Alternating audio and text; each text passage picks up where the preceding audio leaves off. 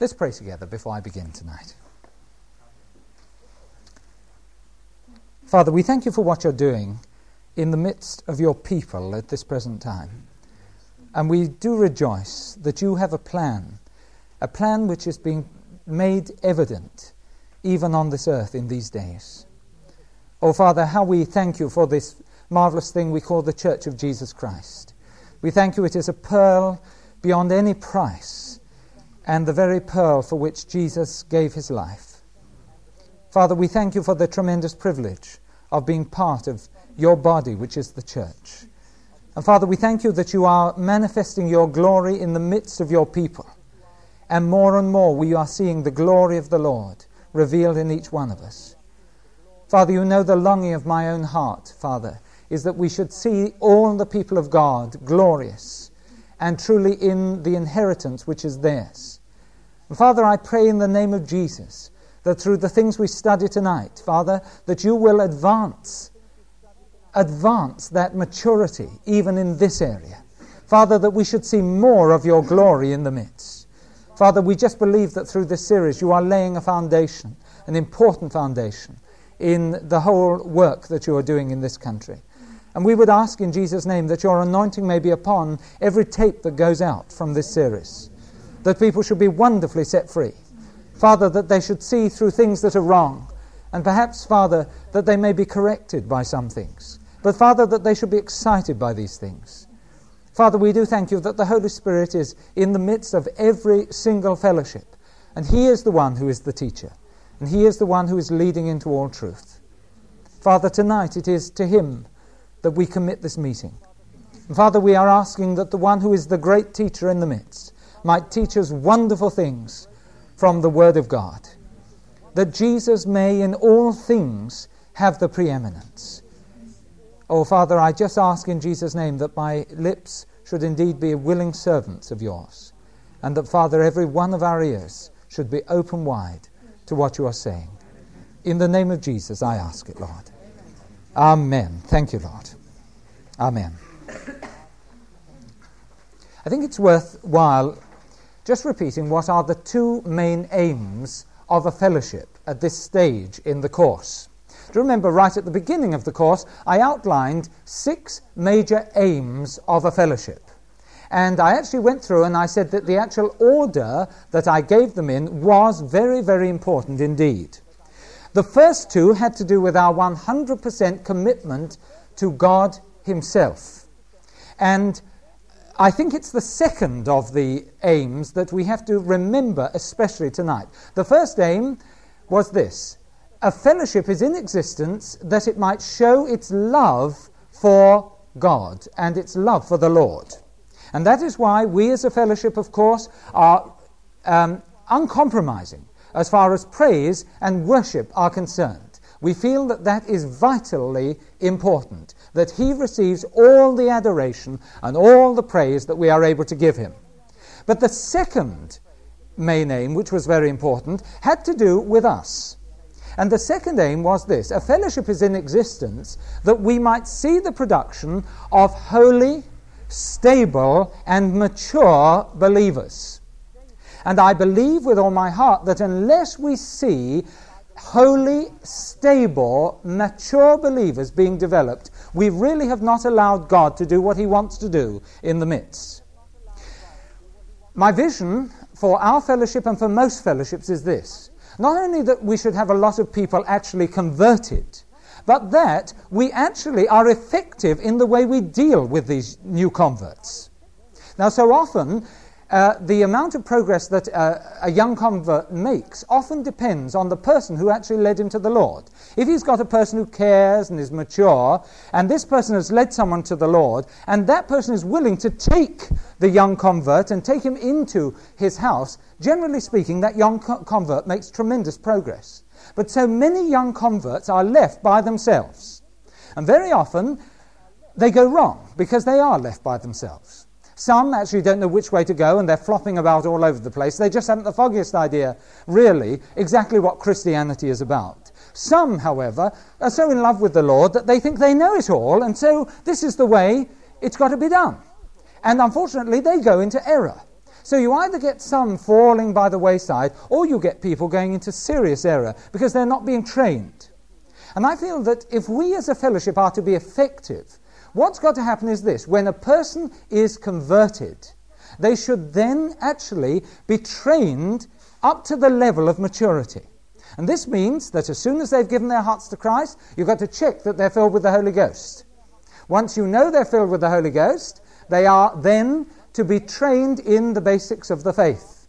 It's so important before anything else that the foundation is put in, the Word of God, that they start understanding about the birth of Jesus Christ, the life of Christ, the death of Jesus Christ, the resurrection, the ascension. And they start understanding about imputed righteousness, how to deal with sin in their lives, how to confess their sins, how to keep constantly in fellowship, how to be filled with the Spirit every day, and so on. After that, or perhaps while that training is going on, it's important that they also receive personal ministry in their lives. They might need deliverance. They should receive at that point the deliverance they need. They might need correction in the way they're running their lives. They might need training on how to run their lives. I've actually had to train some people how to wash themselves. They didn't know how to keep themselves clean before they became a Christian. And part of the culture, the worldly culture they were in, said that it was good to be a sort of bohemian with long, filthy hair. You know, that it was good, really, to generally be unkempt. And actually what I've had to explain to some people is that now you're a Christian, you're in a brand new culture altogether, which opposes the culture you've come from. And so you have to do this basic training. Then they might need ministry, perhaps for some spiritual healing in their lives. They might have trouble with depression. They might have all sorts of things. And they need ministry on that level. And if a fellowship is truly functioning, a young convert should, within, say, 2 or perhaps 3 years, have his life revolutionized so that it's the new birth that's showing every moment of the day. Now, in order to do that, you need certain ministries. We've been through many of the ministries. For example, you do need elders in a fellowship. You do need leaders in a fellowship. You do need deacons in a fellowship. You do need the ministry of the teaching of God's Word in a fellowship. You do need the ministry of the gifts of the Holy Spirit. But what I want to do tonight is to talk about some other gifts that aren't really talked about very much. In fact, in one of the passages that we'll be dealing with, I've never actually heard anyone speak and minister on this particular passage. I've heard plenty of people read it and perhaps say 1 or 2 quick words, but never actually gone into this passage. And I want to deal with 6 gifts which are really not very well known in the whole body of Christ. So 4 of them are found in Romans 12, 2 of them are found in 1 Corinthians chapter 12. So let's pick up the ones in Romans first of all. Romans and chapter 12, and let's just read verse 6 to verse 8. Romans 12, verse 6 to verse 8.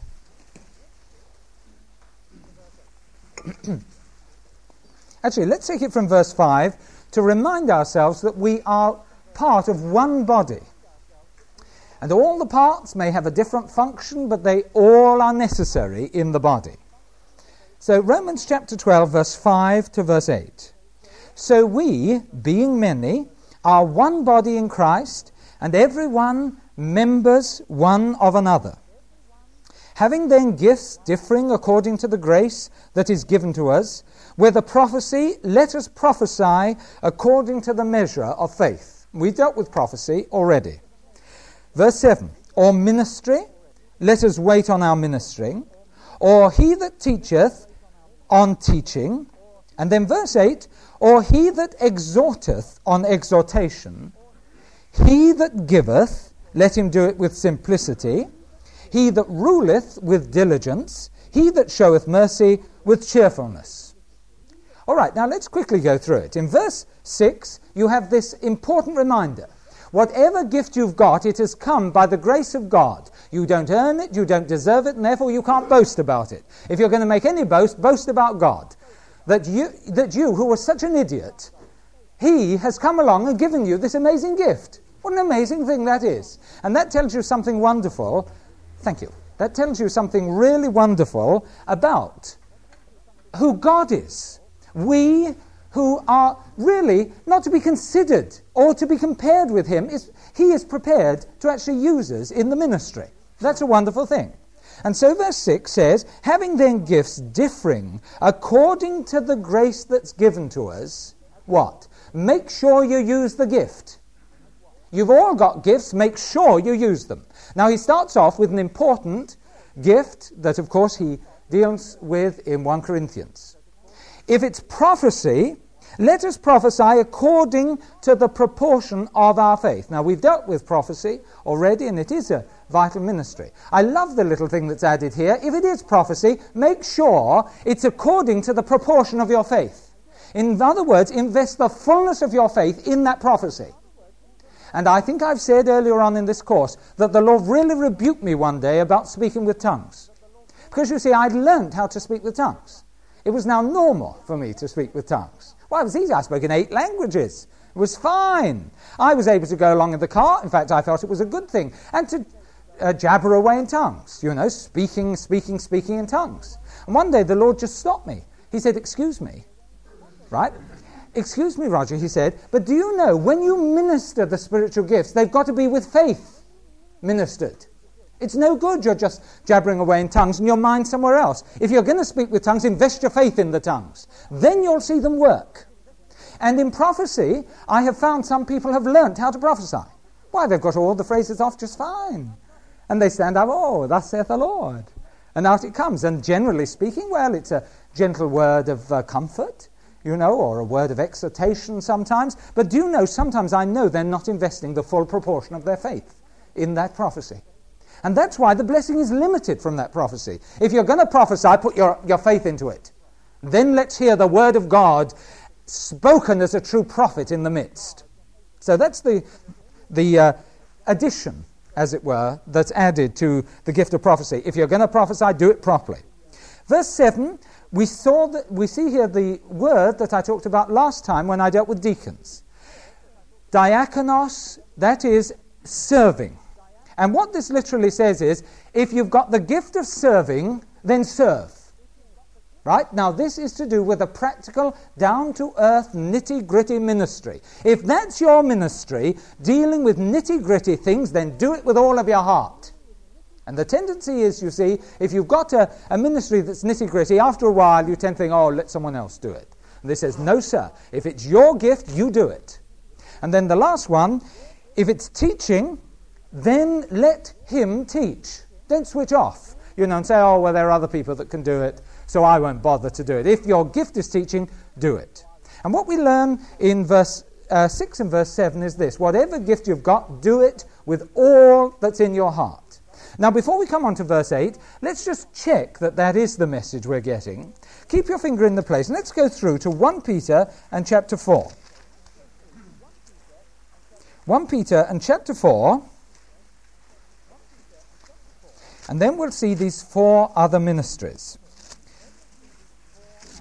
1 Peter chapter 4, verse 10 and verse 11.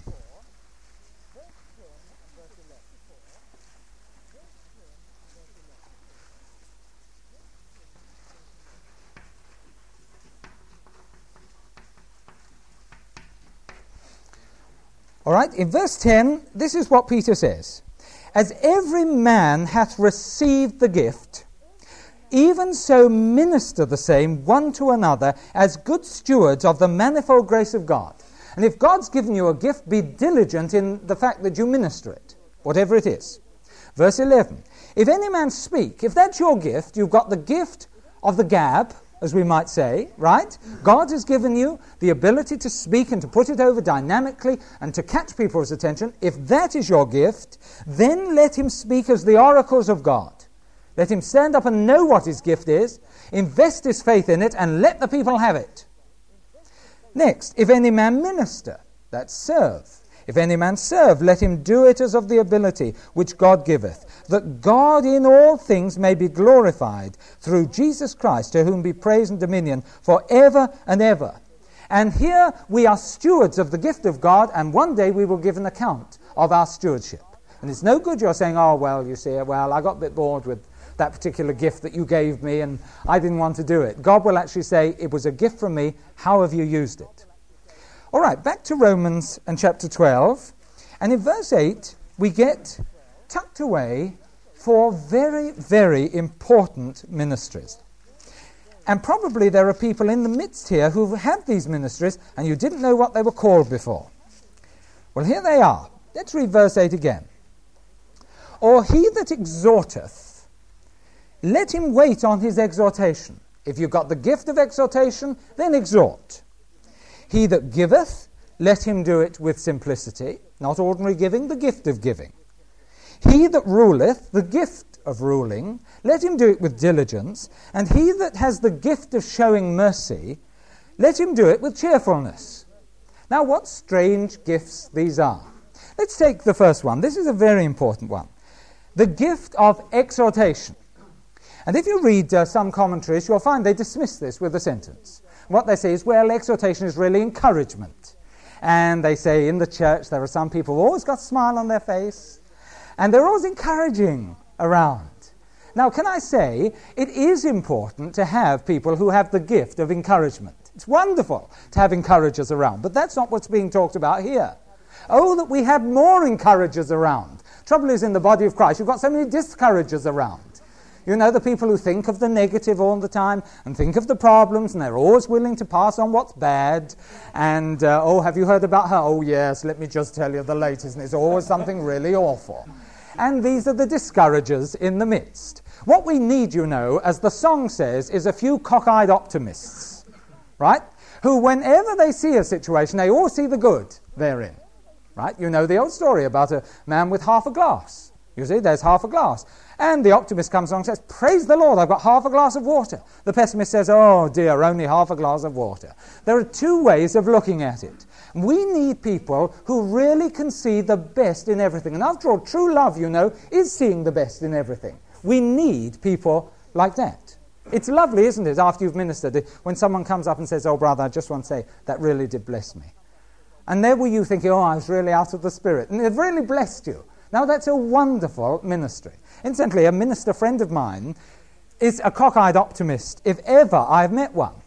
He and I have often been in meetings, and after the meeting, you should hear the glowing report that comes from his mouth. I sometimes think we've been in a separate meeting. And his wife actually says, oh, he wears spiritual, rose-coloured glasses all the time, you know? And if ever you're on the phone to him and you say, how did your meeting go? Oh, Roger, it was wonderful. And you think, well, what was it really like? And sometimes I say, put your wife on. And the wife comes on and says, what was it really like? Well, it was all right in parts. And you know, this chap's so encouraging. He's only seen the good parts, forgets the other bits, doesn't matter about those. Well, that's a lovely person to have around, but it's not the gift of exhortation. All right? After all that, it's not. So if you've got the gift of encouragement, God bless you, and please use it a lot. But the gift of exhortation has nothing to do with that. And so often when you come to a verse like this, to understand what it's talking about, you have to look at the Greek. And here, the word exhortation is the word paraklesis. P-A-R-A, para, K-L, long E-S-I-S. The word paraklesis. And it's made of 2 Greek words, para, which means alongside, and klesis from the word to call. And it literally means to call alongside. And this is the ministry of being called alongside. You see? It's a wonderful gift. It means this, to call for someone's aid, to call for someone's help in emergency, to summon someone because you need them.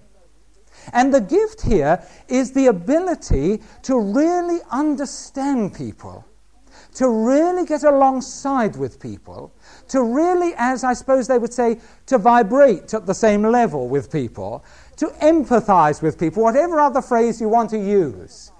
Some people have a gift of really understanding what's on someone's heart. And these people spend time with others, and they come alongside others.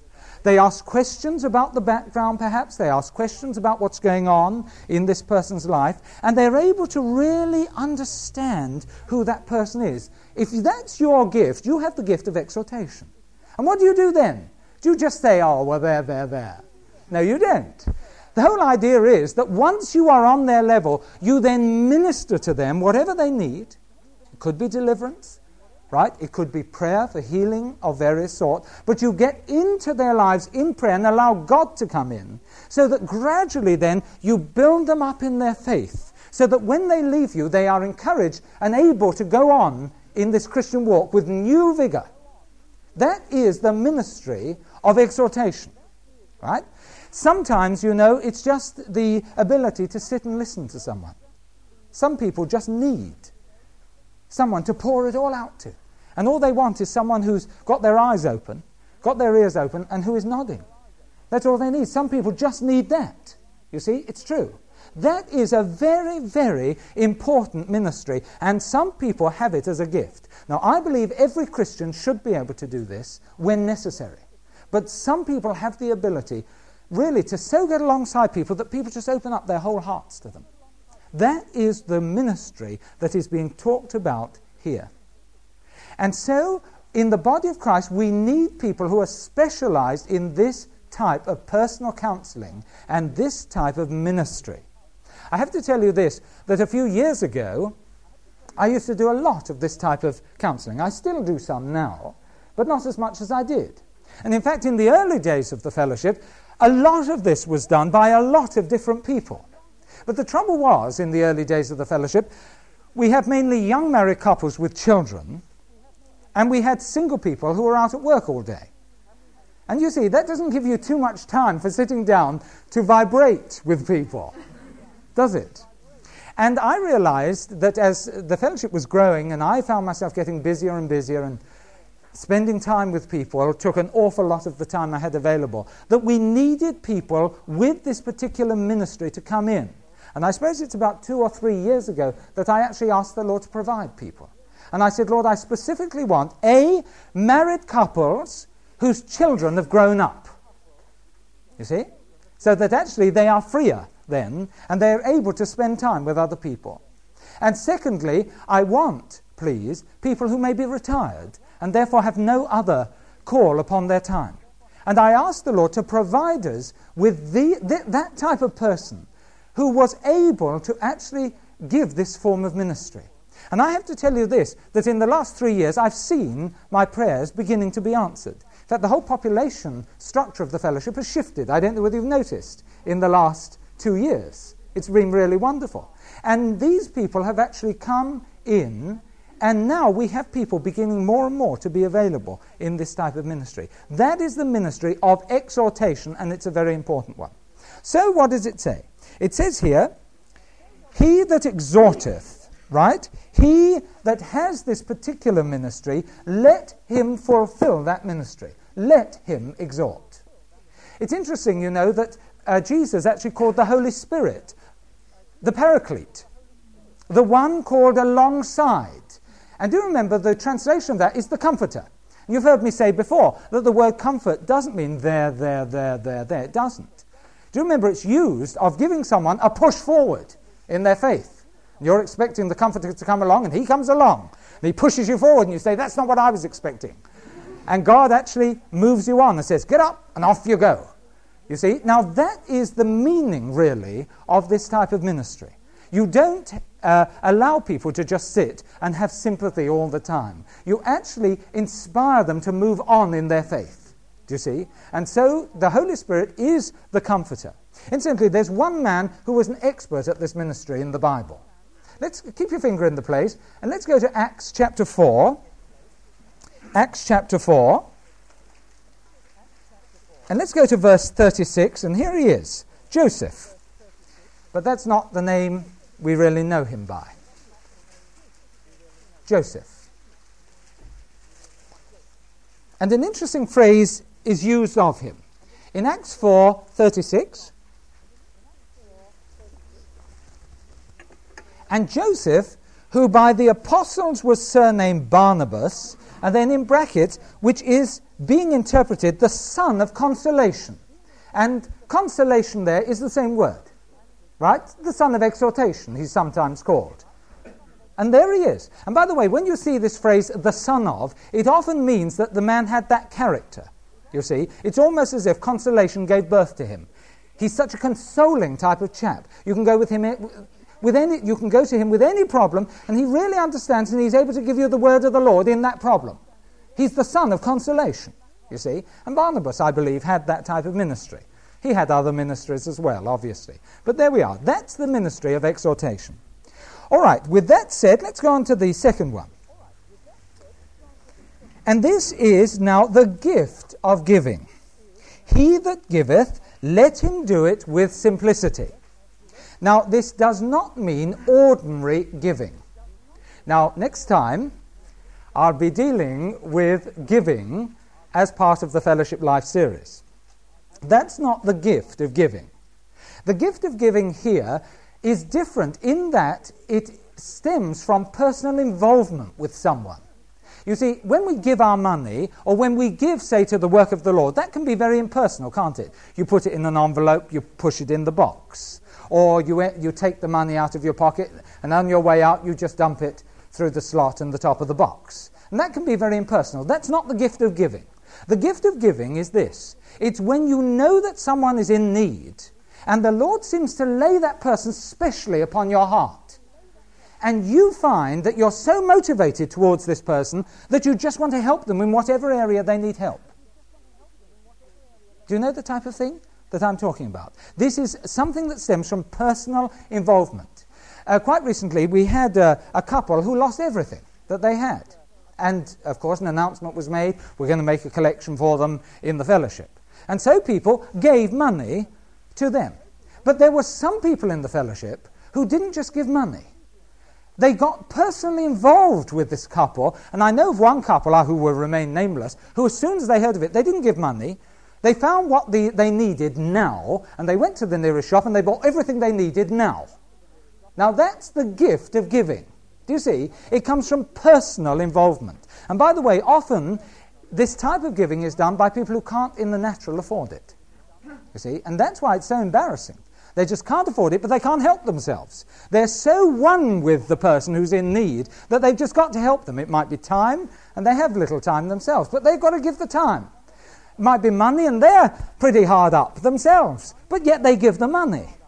And so it goes on. This is a particular gift that some people receive, you see. And by the way, I think we all receive it from time to time. Now, over one person, you may not receive it. You just give as you would give as a Christian brother or sister. But over someone else, you're really deeply involved with them. And so it's really upon your heart. You can't forget them. And so you've received this gift of giving. And so what does it say? If you've got that gift, why do it with simplicity? And that means with no ulterior motive. Oh, I see my chance to get in with them now. I've always wanted them to feel that I really love them. So now I'm going to... That's all wrong. Because you see, you've got an ulterior motive. No. This gift has nothing to do with motive whatsoever. You just do it because God's laid it upon your heart, and you can't... Woe unto me if I do not give to them. That's the gift of giving. Praise God, we've got people like that in the fellowship here. All right, that's the second gift then. The third gift is a fairly simple one.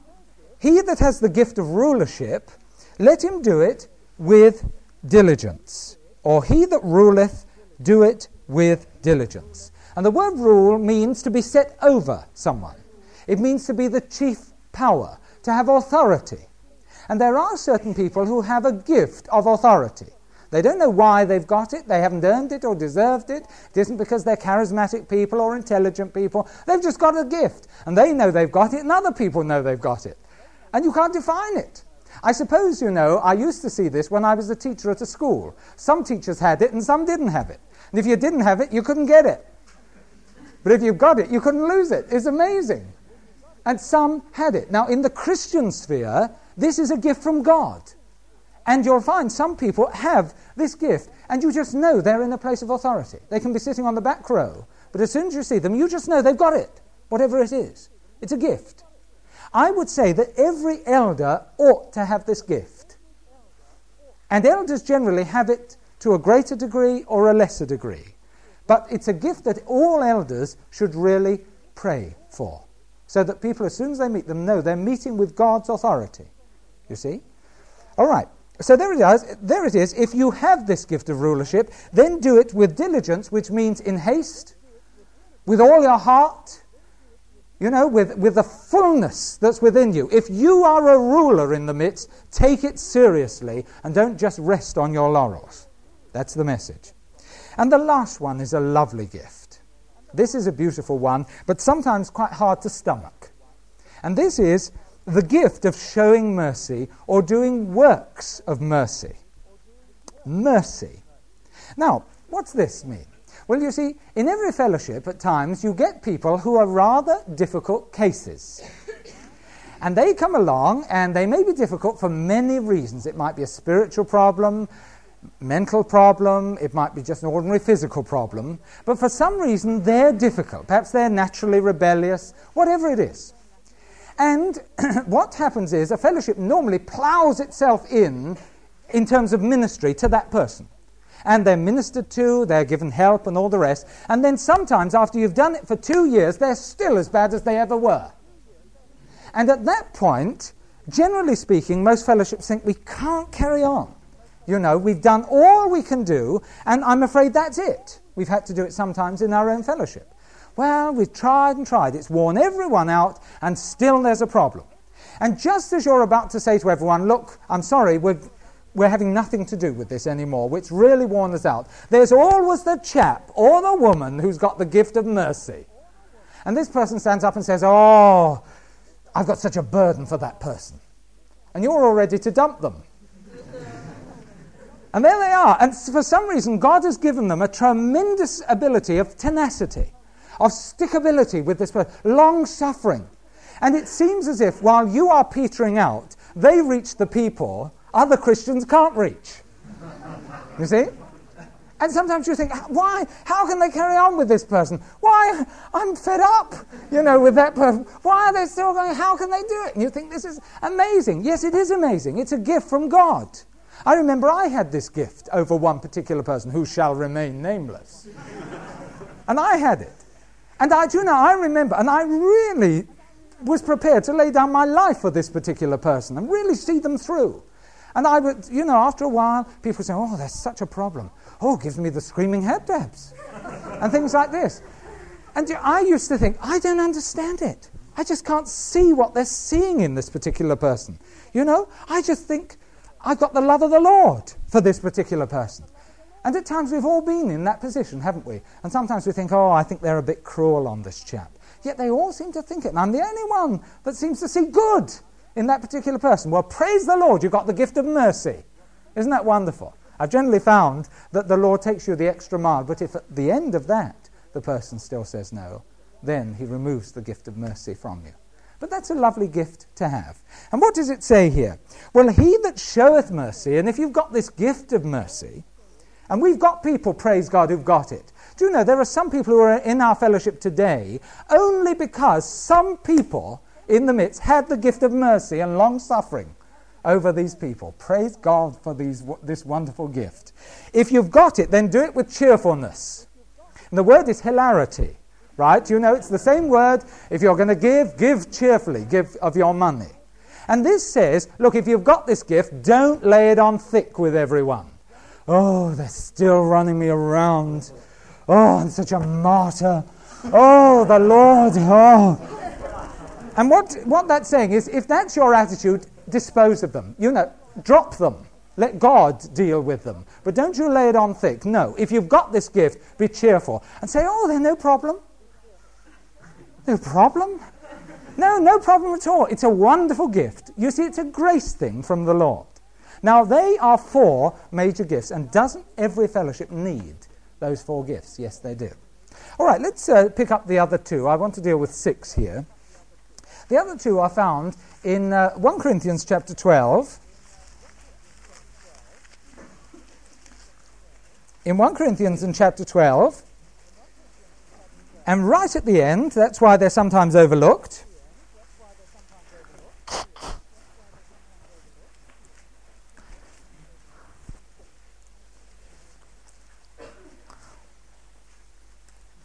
And verse 28. Now, can I say, I have not in this course dealt with apostles and prophets. And I will, as the Lord leads me, be doing a special tape on who an apostle is and what prophets are. But that's something later. It's not those two I want to take up. It's two others found later on. Let's read verse 28. And God hath set some in the church, first apostles, secondly prophets, thirdly teachers. So there is an order of authority there. After that, miracles, then gifts of healing, and here are the two, helps and governments. There it is. And then diversities of tongues. And so let's just pick up on the way through the ministry of helps and the ministry of governments. The word helps actually means support. Support. It means, it's a word which means taking the burden from someone else. And actually it covers a very large area of ministry. Now usually it's used in a practical sense. Here are the people who just love mucking in with the crowd. Right? They love it. The minute someone needs a room decorated, wow, they're around there. Right? And they've got their brushes with them. Don't have to worry about brushes, dear. I'll bring my own. And they've been in the shed and they're all ready. Have you got the paint? It doesn't matter. I'll go and get the paint. And off they rush to get the paint. Wallpaper, anything like that. Running errands. Oh, don't mention it. I'll be right round and I'll do it. There they are. Now, people who don't have this particular gift can't understand it. But some people love doing this. Moving people. The minute someone wants to be moved, up they all come. And generally speaking, I can name the people with this particular gift in the fellowship. Incidentally, I do think most of us at times should help these people who have the ministry of helps. I mean, I have been known to move wardrobes around the fellowship from time to time. I'm not very good at it. They never ask me again.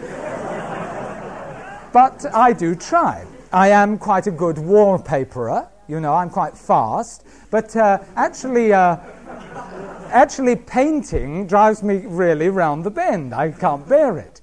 So if I get a 3-hour space, I'll come and wallpaper a wall for you. But there are some people who love doing it. For me, it's a real trial. But they love doing it. Now, do you see what they're doing? They're actually taking the weight off someone's shoulders. Here's a person, and oh, how am I going to get this room decorated? And suddenly, the Ministry of Helps is there on the phone. Wonderful. Oh, yes, well, I'm a bit busy this week. I'll be around next week, okay? Don't mention it. It's perfectly all right. Oh, no, I'd love to. Don't think about it. That's the type of phrase that goes with it. Oh, aren't they refreshing people? They're lovely. The Ministry of Helps. These are the type of people who don't want to take the service at a wedding. They don't want to speak at the wedding. They don't want to be a bridesmaid or play the piano. They don't want to do anything. Do you know what they want to do? They want to be carving the turkey, getting it all ready. They can't sit down and be waited upon at a wedding reception. No, sir. They're out with the plates, balancing everywhere. And round the table they go. That's the Ministry of Helps. And there are some people who cannot sit still at a reception. I find it terribly simple to sit still at a reception.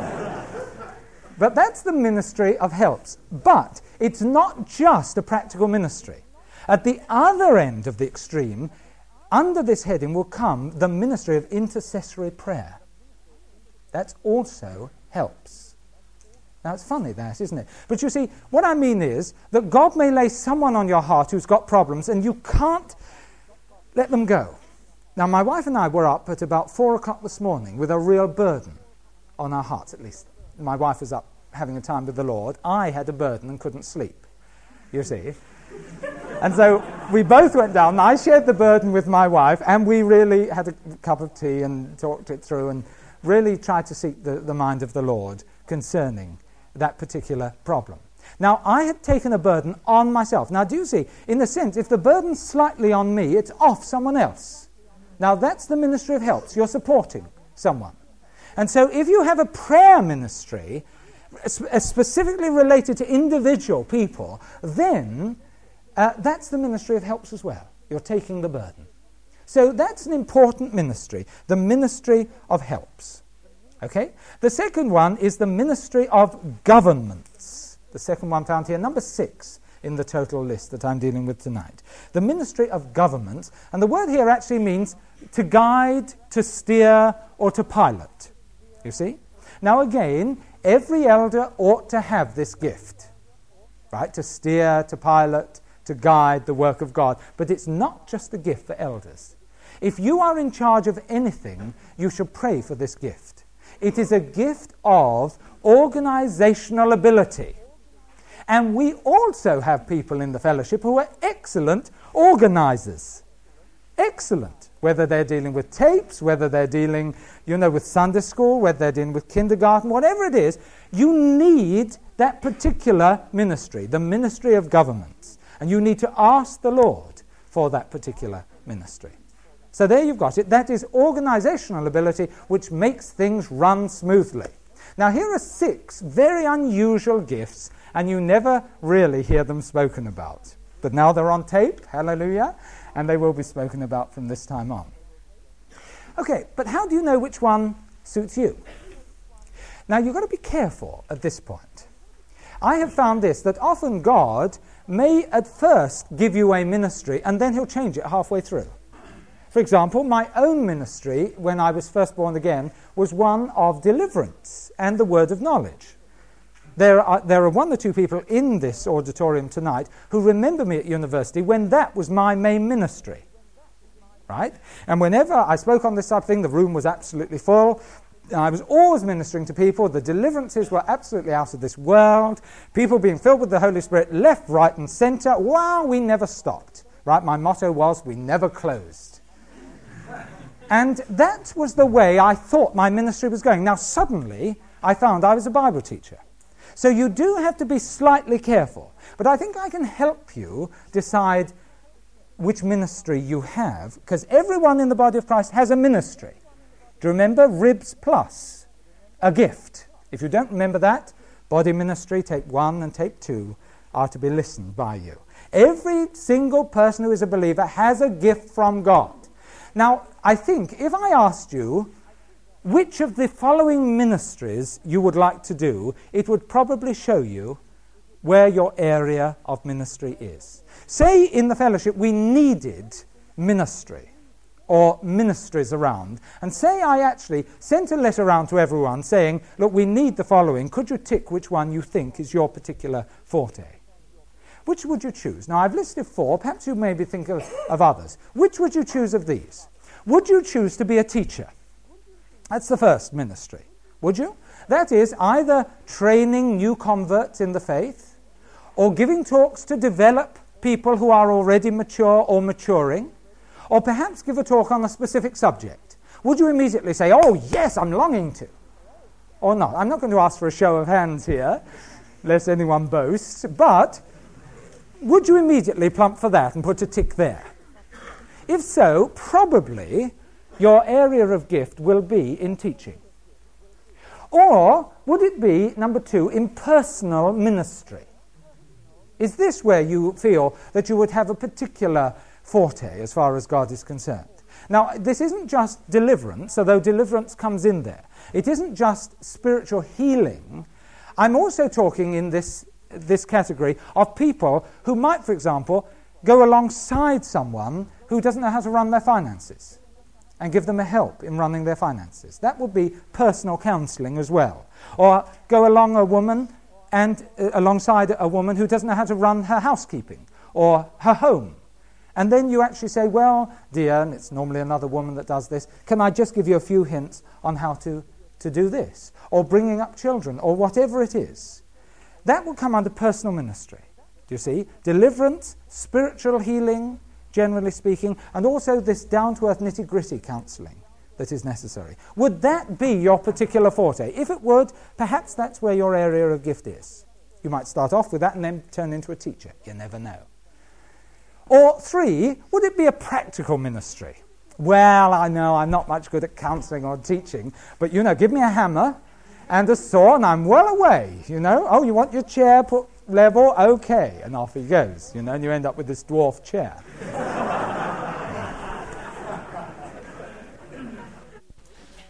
Or perhaps bricklaying or moving or whatever it is, washing up, whatever the practical aspect is. Is that the one you plump for? And by the way, don't think that's menial. We need them all. There's no order as far as these are concerned. We need them all in the body of Christ. If we're all teachers, may the Lord deliver us. If we're all doing personal ministry, really, we're going to be in a terrible mess. If we're all practical, we'll have the nicest houses out, but That will be it. So is it a practical ministry you'll be going for? Or is it number 4, administration? Is that the one that you'd head for? In other words, well, yes, let's get this organised. Let's draw graphs of various things so that we know where we are. Let's see if we can streamline the thing a bit more. Do you see? And that might be your particular ministry. And some people love doing that. But some people love it. And administration would come in at that level. Now, this will probably be, perhaps a pointer to what gifts you ought to actually ask for. And if you then compare this list with the ministries I've been through, you'll know which ones to actually ask for. For example, in personal ministry, you do need the gift of exhortation. You cannot do without the gift of exhortation. You must ask the Lord for the ministry of exhortation.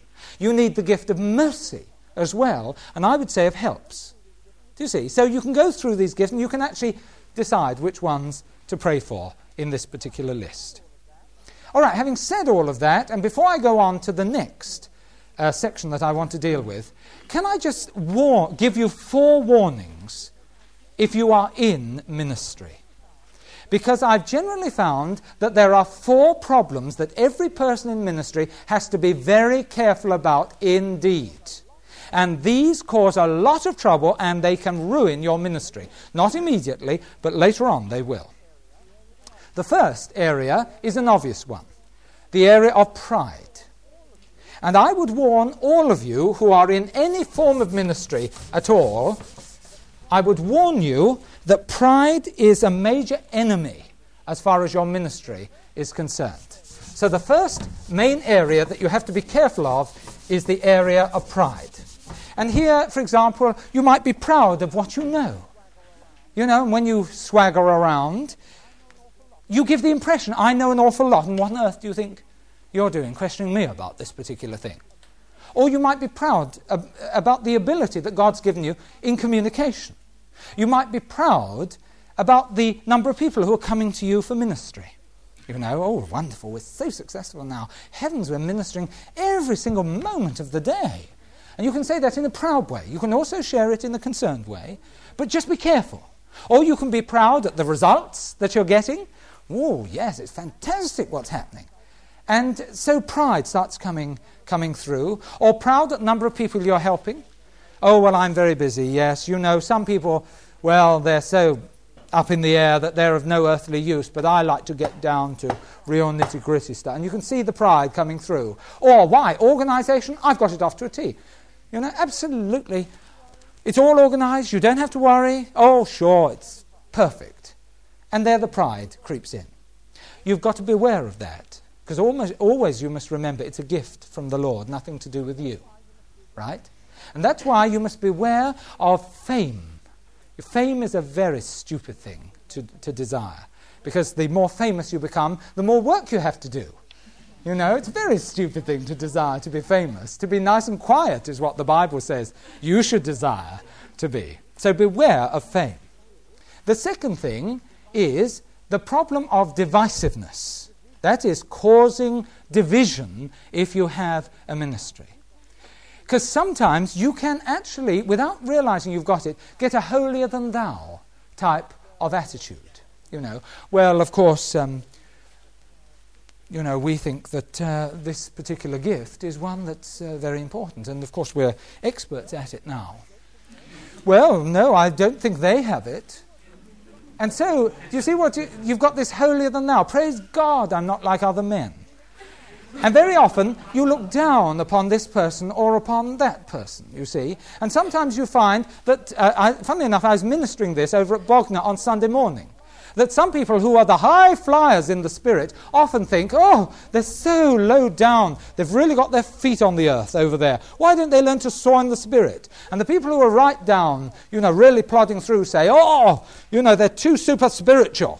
And sometimes you get a division then caused in the body of Christ. We need both, you see. You've got to have both if you're going to be healthy. And so we've got to be aware of any divisiveness that comes in as far as these ministries are concerned. The next one is the problem of bitterness. And this is one that is a serious one. Sometimes, you see, in a fellowship, you may have a particular ministry, and the fellowship hasn't grown enough yet for that ministry to fully be accepted and manifested. And sometimes you can get really bitter about this. Well, I'm all ready to go, Lord, and they don't want my ministry. And that's it. Sometimes as a Bible teacher, you can get very bitter. I know I've had to fight with this at times myself. You know, I've sweated over a Bible study. It's been hard going. Really felt like cancelling it at the last minute, saying I need another week to get it sorted out. And then someone pops in, oh, will you be there tonight? Oh, well, I'm slightly tired, so I think I'll give it a miss. And so I can think, well, if that's the attitude, forget it. And bitterness can creep in. Or you give a Bible study and hardly anyone turns up. And then you think, really, you know, why do I bother? And that can be a problem, you see. Or perhaps no one recognises your ministry. And there you are, you've been working jolly hard on the practical thing behind the scenes, and no one's thanked you at the wedding. And then you go home and you say, jolly unfair, I spent 3 hours putting out those rosettes, or whatever it was. And no one stood up and thanked me. And sometimes bitterness can creep in because no one's recognised your ministry. But let me tell you, God sees your ministry. You've been ministering unto him. He'll reward you. You don't have to worry. And, beloved, the real thing is this. It's not the ministry that you've got that counts. It's whether you've been faithful in the ministry that counts. And you might have what you consider a menial ministry, and you might look at all the other people and say, they've got such a super ministry, why can't I have that? But when you reach heaven, God will say to you both, how faithful have you been? And if you've both been 100% faithful, you'll both get equal reward. Isn't that wonderful? Oh yes, and your job might be just unlocking the hall. And that might be your job. But you've got to do it faithfully. Because if you fall down in it, we have no meeting. Or an open air meeting, whichever you desire. All right? Sometimes, if people feel that their ministry isn't being received, they get a bit pushy and rather touchy about it. And you've got to be very careful. We've got to be patient. As we see in just a moment, our ministries are related to a local fellowship.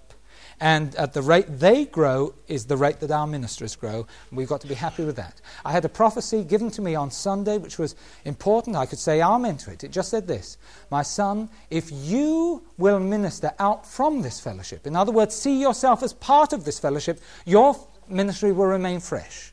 The minute you see yourself as a minister apart from this fellowship is the day you will dry up. And my heart said amen, because that's the way I want it.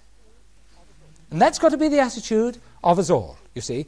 So don't let bitterness creep in. God knows about it, and he'll make sure it comes to pass. And the fourth problem, which is a very real one, is the problem of tiredness. Tiredness. And sometimes you can be ministering and ministering and ministering, and you get tired, and sometimes the first thing you know about this tiredness is you feel a bit low, even slightly depressed. And you think, what's going on? I haven't felt like this for years. And you think it's some serious problem, but it's not. You're just overtired. And I have learnt, you know, that sometimes it's not just the Lord that sends people to your door. It's the devil sometimes who sends them to your door. And I remember I got really tired when I was first ministering to individuals and doing counselling ministry, because that's exhausting, counselling individuals. It really is, because you're giving of yourself the whole time. It's exhausting. And I was doing it and doing it and doing it. And finally, a mature Christian came up to me and he said, why do you let the devil kick you around like this? And I was affronted. I said, the Lord is in my ministry, not the devil. He said, well, it's the devil sending some of those people to you. And I realized it was true, that these people were wearing me out. Then I had to ask the Lord, show me who's genuine. Show me who's real and wants to get sorted out. And Lord, preserve me from the evil workers in Jesus' name. And tiredness is a major problem. By the way, can I just tell you this? Research has now proved that you need a day off a week. Right? Research has proved that now. And generally, it's this, that the figures are something like this, that actually every day you use an ounce more energy than you actually take in through food.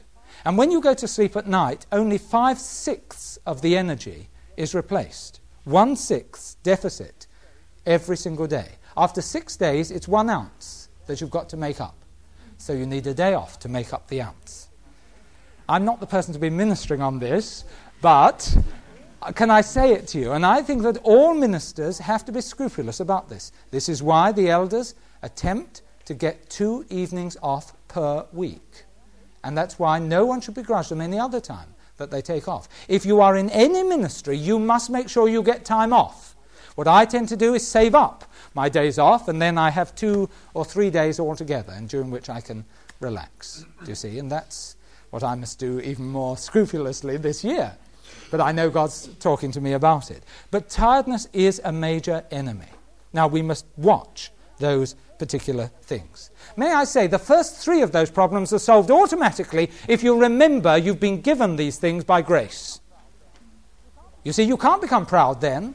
You can't become bitter. You can't become divisive. All you are is a little servant, a Balaam's ass that God happens to choose to use when he pleases. And then all of a sudden it's all solved, you see. All right, let's go back to Romans 12 and let's see verse 3, which is really the warning that is given about this. Romans 12 and verse 3.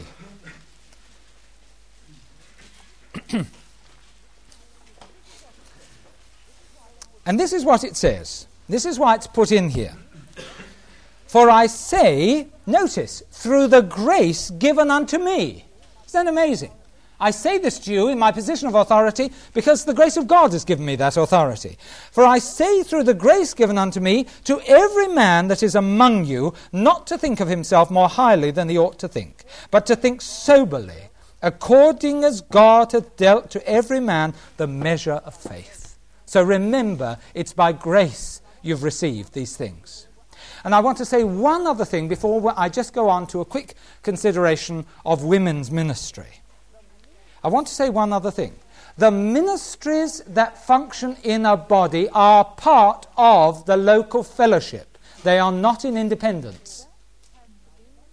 And that has to be maintained always. Now, some people use their ministries against the fellowship that they're in. They're using it to undermine, to undercut the fellowship. I tell you that, if you know of any minister who's doing that, don't touch them with a barge pole, because they will lead you very rapidly into total barrenness, and they'll leave you nowhere. You'll have nothing. You must see that the ministry is geared to the local body. We're part of the body here, and our ministry functions from the body. Now that's important. We'll see that in just a minute when I deal with women's ministry in just a moment. But that is important. And that is why the ministers in the body, I think, have got to be very careful, I mean those who've already come into the fullness of their ministry, that they show the body that they are identifying with the fellowship overall. I've never said this to the elders or to the leaders or to the deacons, but they all know it in their hearts. Every elder, every deacon and every leader is expected to be at every meeting. They or their wives. To be represented as a household at every meeting. Sunday, midweek, and any other meeting that we should have. Now, I've never said it to any of them, but they all know it in their hearts. You see? Why? Because, you see, it's such a simple demonstration that we're in this together. We're part of this fellowship. There is a little thing called noblesse oblige. And noblesse oblige is the principle that we have here. Noblesse oblige means that, says this, all men are free to do as they please, but those who have a rank are not as free as the others. That's what it basically says. You could put it in other words, do you see? And I tell you that elders are not as free as other people to just say, oh, well, I've got to seek the Lord, and it's Tuesday evening, and it's a midweek meeting, so I'm going to miss the meeting. They're not as free to do that. They can do it, but they're not as free to do it. Say we had 4 elders, 4 out of the 8 elders, who never, ever, ever came to a midweek meeting. It would demoralize, wouldn't it? Vast sections of the fellowship. It would. Because what they'd be saying is, well, you know, we turn out to worship the Lord, you know, and sometimes we're exhausted, but they don't bother. Now, what's all that about? And you see, that is an obligation upon those in the ministry. And I would say this, if you desire to minister in the fellowship, that is the minimum responsibility that you have. You must go and show the fellowship that you are part of what God is doing overall in the fellowship. Incidentally, this is why I never minister to people on a Tuesday evening. Right? Except, of course, in an emergency. If it's a real emergency, I'll do it. But I never do. I had someone ring earlier this evening, and it seemed to be quite an emergency. Could you see me tonight? I said, quite impossible. And by the way, I'd have said that if it was going to be a praise meeting. I would not have seen them on Tuesday. I never see anyone on a Tuesday. Do you know why? Because either I or my wife will be at the meeting. And if I'm not at the meeting, I'm praying for the meeting. It's not a night off for me, I'm praying. You see, it's involvement. Now, it's very important to get that into our thinking. And I would just say that at this moment. The ministries from the body have responsibility to the body. May I say, I have no complaints about the ministries that I know functioning in the body. I find, that they do fulfill their responsibilities like that. All right. With that said, can I now go on to study the subject of women's ministries? And those of you who were with me when I talked about deacons will know that there was a little verse we came across last time, and I said I'm going to deal with it next time. So can we turn to this fascinating little verse that's found in 1 Timothy and chapter 3.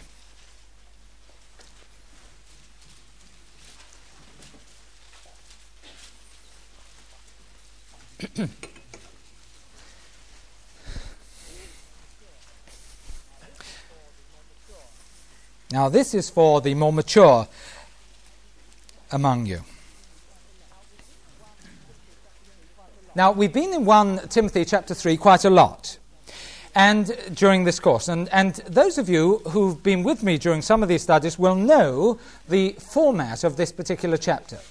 From verse 1 to verse 7, we have the qualities needed in elders. From verse 8 to verse 13, you have the qualities expected in a deacon. But suddenly, in the middle of the qualities of a deacon, you get this little verse that seems to be shoved in. No rhyme or reason to it, apparently. And it's verse 11. Here he is, he's talking about deacons. Let's read verse 10 and just check it's about deacons. 1 Timothy 3, verse 10. And let these also first be proved, then let them use the office of a deacon, being found blameless. Now here's the AV as about verse 11. Even so must their wives be grave, not slanderers, sober, faithful in all things. And then in verse 12, back to deacons again. Let the deacons be the husbands of one wife, ruling their children and their own houses well. And it's because verse 11 seems stranded. It's a bit like a seal washed up on Margate Beach. It's out of place, doesn't fit. What's it all about? And it's because it was so stranded that the King James translators thought, well, we've got to try and make it make sense. And so what they did, they said, let the deacons' wives, which is not what it says at all, let the deacons' wives be so-and-so and so-and-so and so-and-so. Now, that verse has nothing to do with deacons' wives at all. It would be odd if it did, wouldn't it? Because nothing is said about elders' wives. So apparently elders can have anyone. Doesn't matter. The elders' wives completely free. Wow, they can have a wonderful life. But deacons' wives, it's a different thing. Can't be right. So we got a problem with it. And I have to tell you that the translation given in the AV is not correct. The New American Standard Version, which is the most accurate translation of the Bible that there is at the moment in English, though the NIV is very good as well, has got this right. The word translated wives in verse 11 is the ordinary Greek word for women. Women. Sometimes it means wives, sometimes it means brides, but usually it just means women. Okay? And that's why the NIV, the New American Standard Version, translates it as women. It says something like, even so, women must be, and then we can continue, grave, not slanderous, sober, faithful in all things. Okay, so you've got here a category of women. And these are a particular category of women. How do we know that? Well, because of the word even so at the beginning of verse 11. The words even so, it's in the Greek, it's the same word used in verse 8, likewise. And you see in verse 8, it is used to show a change in meaning. Up to verse 8, it's been talking about elders.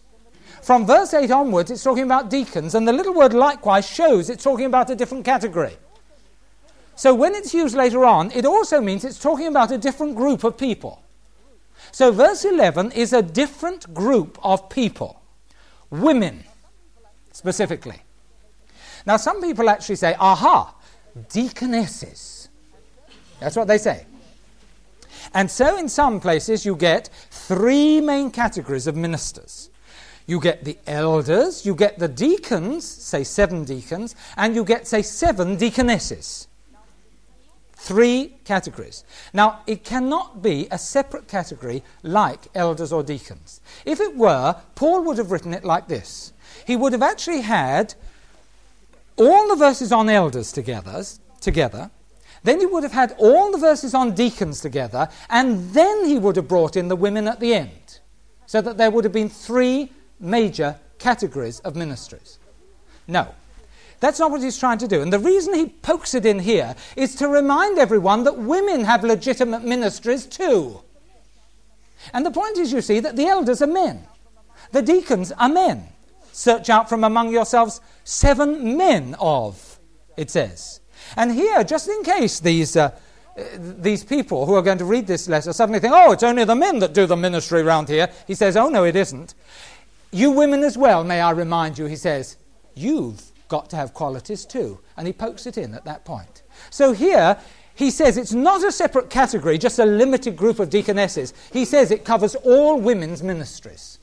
And by the way, it's lovely in our fellowship that we do respect the ministry of women. We do. The number of women from other fellowships who come to see Ros and I, and they say, honestly, it's wonderful the way your women can minister, and people receive their ministry. Oh, they say, if only it happened in our fellowship. And it doesn't. The reason that's put in there is to show that women have legitimate ministries that have to be recognized. Of course, everyone talks about Phoebe at this point, if they know what they're doing. Can I just take you to the little passage on Phoebe? And they all say, well, Phoebe was a deaconess, it says so. No, it doesn't. And if you were with me last time, you know that it doesn't. Let's go to Romans chapter 16. Romans 16. Let me introduce you to Phoebe. We don't know whether she was married or single. We don't know anything about her. All we know was that she was a servant of the church. Wonderful.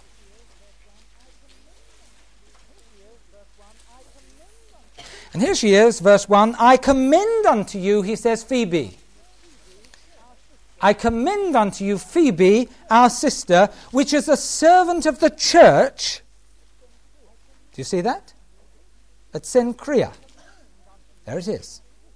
I commend unto you this sister who is a servant of the church. Now here is a woman with a ministry. And the word servant there is the word, of course, that we saw last time, meaning a minister, meaning a servant. And do you remember we saw that it only refers to deacons in a few places. It refers to all Christians in other places. And all this means is that this woman ministered in the midst. That's all it means. And notice, she doesn't say, I'm a minister of God. Now, some people talk like that. And if you say, well, I'm a minister of the Lord, what you're doing, you're putting yourself apart. In other words, I am obedient to the Lord and to absolutely no one else. That's the type of feeling in that type of thing. It doesn't say she's a servant of the Lord here. It says she's a servant of the church. Isn't that interesting? And that's why I believe all ministries in the midst are servants of the church. They're ministers of the church. You can't separate a ministry from the fellowship that it's in. You cannot. It's dangerous the minute you try and do it. They'll end up nowhere. She is a minister of the church. That doesn't mean she was one of the select 7 deaconesses. Doesn't. It means all women, actually, who in any way try and minister can be commended in this type of way. And we must see that women are really needed in their ministry in the body of Christ. This male idea of dominance is wrong. That's why when I'm asked, can a woman be a priest? Of course a woman can be a priest. We're all priests, right? We're the royal priesthood of God. All of us, whether you're male or female. Whether you can be an elder is another question that I've dealt with, of course, on my tape, should women wear hats in church, right? which I suggest you get if you don't understand that particular thing. But all women have ministries. And that doesn't just mean the married women. It means the single women and the widows. Now, if ever there was a neglected group in the body of Christ, it's single women and widows. Oh, really? Single women, well, I expect you're praying to get married, aren't you? That's how they're dismissed, you know. Oh, a widow, well, we'll look after you, dear. And it's appalling, that type of attitude that comes over. It's wrong. And you know, in the early church, 1 Timothy 3:11 was taken specifically for single women and for widows. Now, I think it also includes married women. Married women tend to have their ministries very much at home. It's a home-based type of ministry. Often they have young children around, and so their ministry has to be more related to the home. Sometimes it has to do with their hospitality as well. They give a person a meal, then they may minister to the person. Right? Sometimes the person just comes into their home and they receive ministry there. Sometimes their ministry is a joint ministry with their husbands, or it may be a complementary ministry with their husbands. Do you see? But they have a legitimate ministry, married women. And it's different, you know, it varies. Some, again, are more practical in their ministry, others are more spiritual. We need them both. Incidentally, as I've gone on with the Lord, I've seen the importance more and more of the home. I really have. And I've seen in our own fellowship, it's when we started getting married couples and homes established that the fellowship became settled and more quiet. It's funny, but that's true. And I've also noticed this, that if a person is contented at home and fulfilled at home and satisfied at home, they're generally contented and fulfilled and satisfied in the fellowship, generally speaking. You see, not always true, but generally it is true. It's when they're frustrated at home, when there is no spirituality at home, that they tend to find relationships, you know, even in the body of Christ, rather difficult. I've tended to notice that.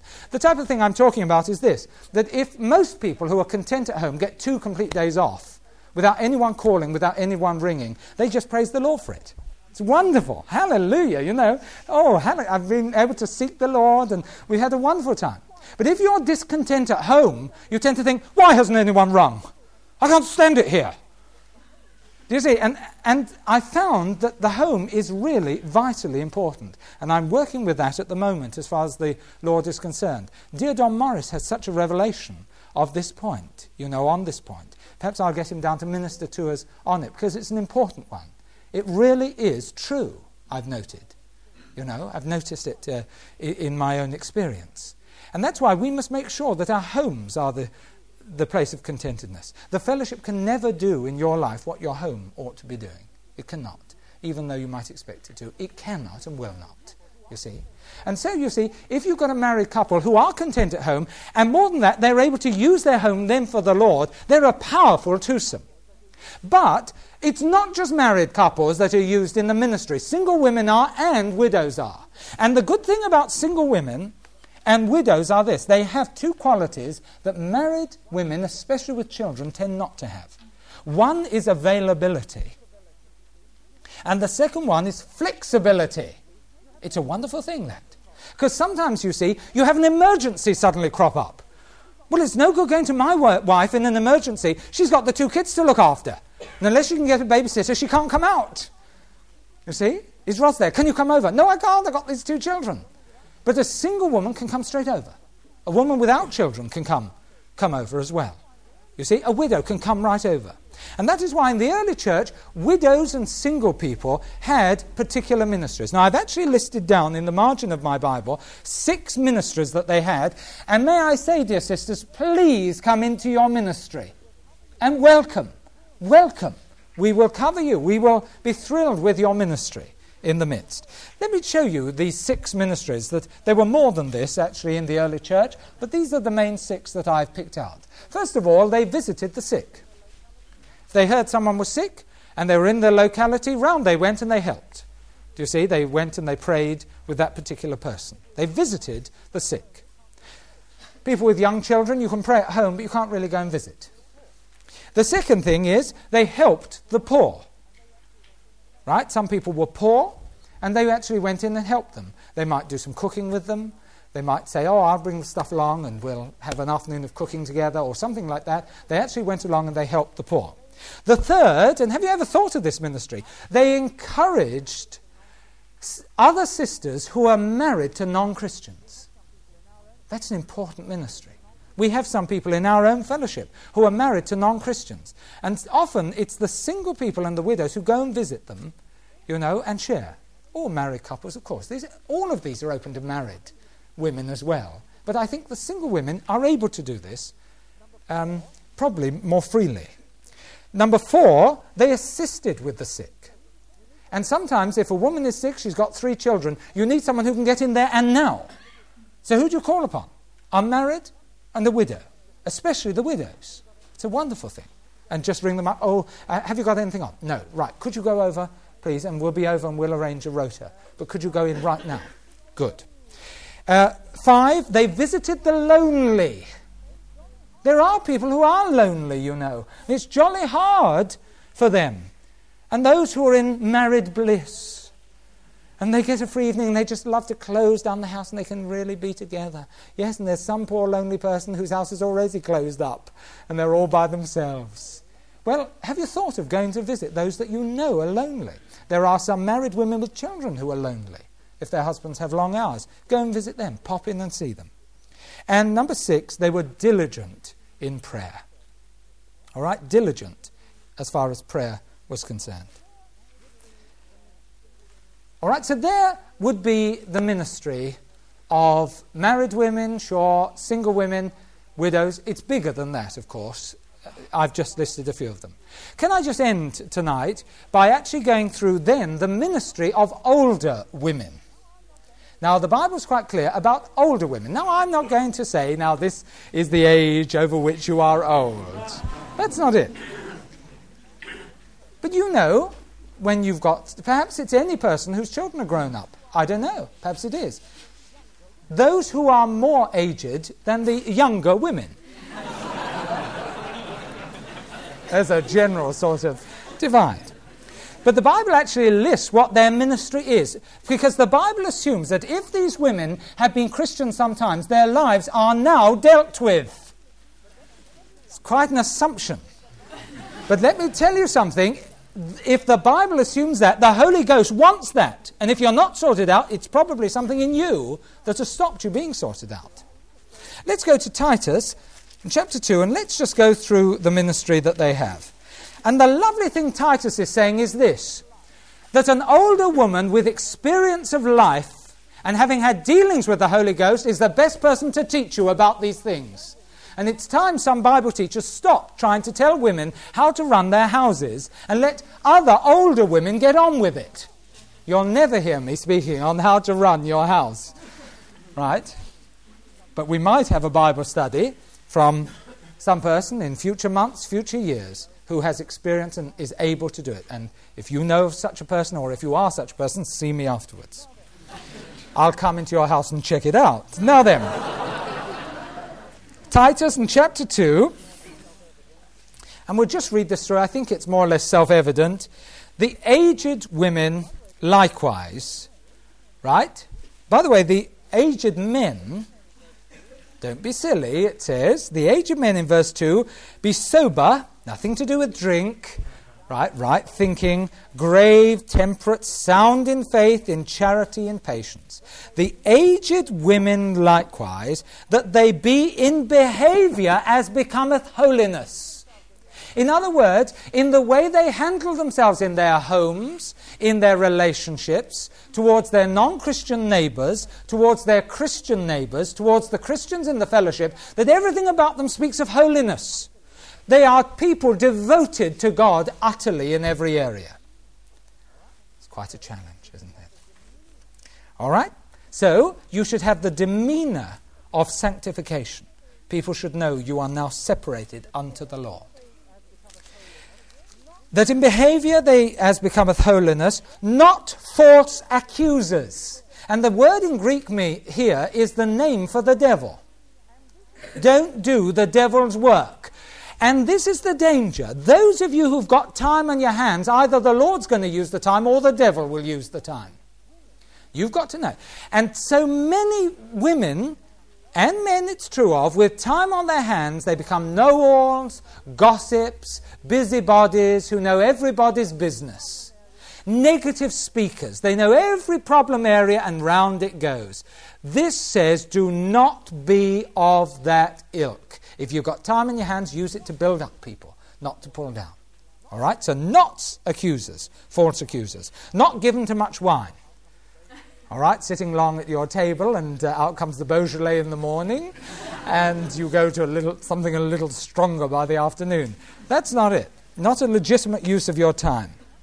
Next, that they might be teachers of good things, and that means teachers by example.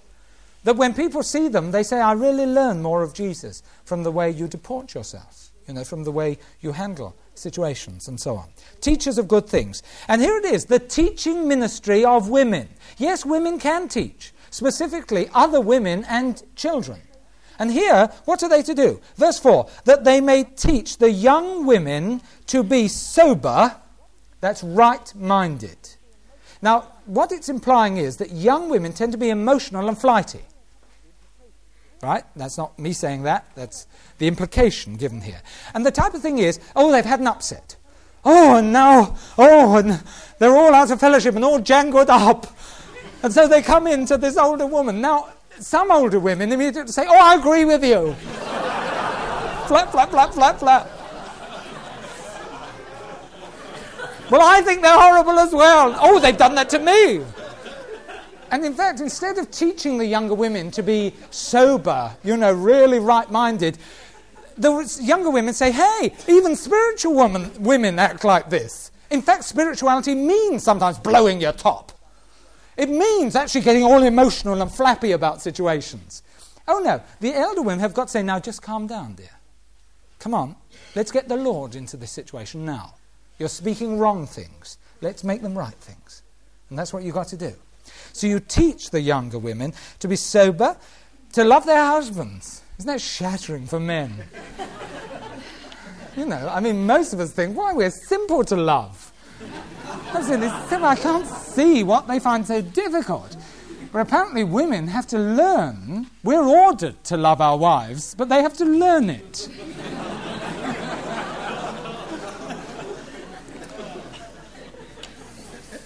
Well, I'm going to let an older woman speak on that passage sometime. Just don't understand it. Now, right? That they teach the younger women to love their husbands and to love their children. I think I understand that a bit more. Especially when the children have been screaming and ripping the curtains down and everything. And then they have to come up and say, look, excuse me, dear, can I just say, I feel that you're not handling your children right. And sometimes these older women can actually say, I made this mistake and I suffered. Don't you make that mistake. Do you see? It doesn't imply that these people have done it all right. What it means is they've learnt from their mistakes. So why should you make the same mistakes? That's what it's saying. Okay? And by the way, younger women, please be teachable. Hey, perhaps they do know something better than you do. Perhaps you just might, just might.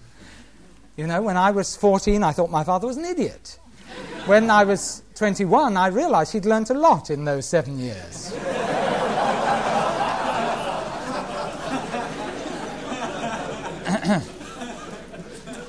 And so that's part of the legitimate ministry, and we've got to see it come more and more in our own fellowship. To love their husbands, to love their children, to be discreet, which means self-controlled in everything. Right? They're not, therefore, going to cause a fracas and expose the law to public abuse. They're not. They will learn to be self-controlled. To be chaste, which means pure in everything. Keepers at home. Sometimes you have to learn how to do this if you're a young wife. To be good. That means wholesome in everything. To be good. To be obedient to their own husbands. What submission is all about. You have to learn that, and the older women will tell you what it is. And look, you must do all of that the word of God be not blasphemed. And basically what it's saying is that the world will judge you according to your behaviour, not according to your doctrine. And that's important. It's not the words you speak that will count, it's the way you act that will count. And if you are wrong on all of these things, it's God that gets it in the neck every time. Oh, so that's what God's like. Well, if that's being a Christian, I want nothing to do with it, and God gets blamed. It's all got to stop, you see. And the ministry of older women is very, very important. And so, you see, we have all of these ministries functioning in the body of Christ. From February onwards this year, the end of February, we are beginning in Chichester and in Bognor a training session for all young converts. And as soon as a person is converted, they'll be taken through a training course as far as the Bible is concerned. We will make sure that they are filled with the Spirit. We will make sure religion is dealt with in their lives. Religion is a major enemy of the truth. And we will make sure that is dealt with. We will pass them on to other ministers to minister to them for personal need. From March or April onwards, we're also going to have, on Friday evenings, a class for all newcomers into the fellowship, which will last us just a fairly short number of weeks before people go into the local area groups, in which we teach about what fellowship is about, we get to know the people, and so on. Then the ministries can start moving in so that we can see maturity develop. Beloved brothers and sisters, it's time that we as a fellowship grew up. And it's time for us now to see that God wants expansion, not just numerical expansion, but he wants increasing depth in our own personal relationship. We've got all the ministries we need, believe it or not. We are such a blessed fellowship. We've got every ministry we need. Now, some of them are undeveloped at the moment, but as we now begin moving on this year, we are going to see the maturity coming. It needs every one of us to seek God about our personal ministries. You have a gift from the Lord. Next time, I'll be talking about giving and specifically the subject of tithing. Amen.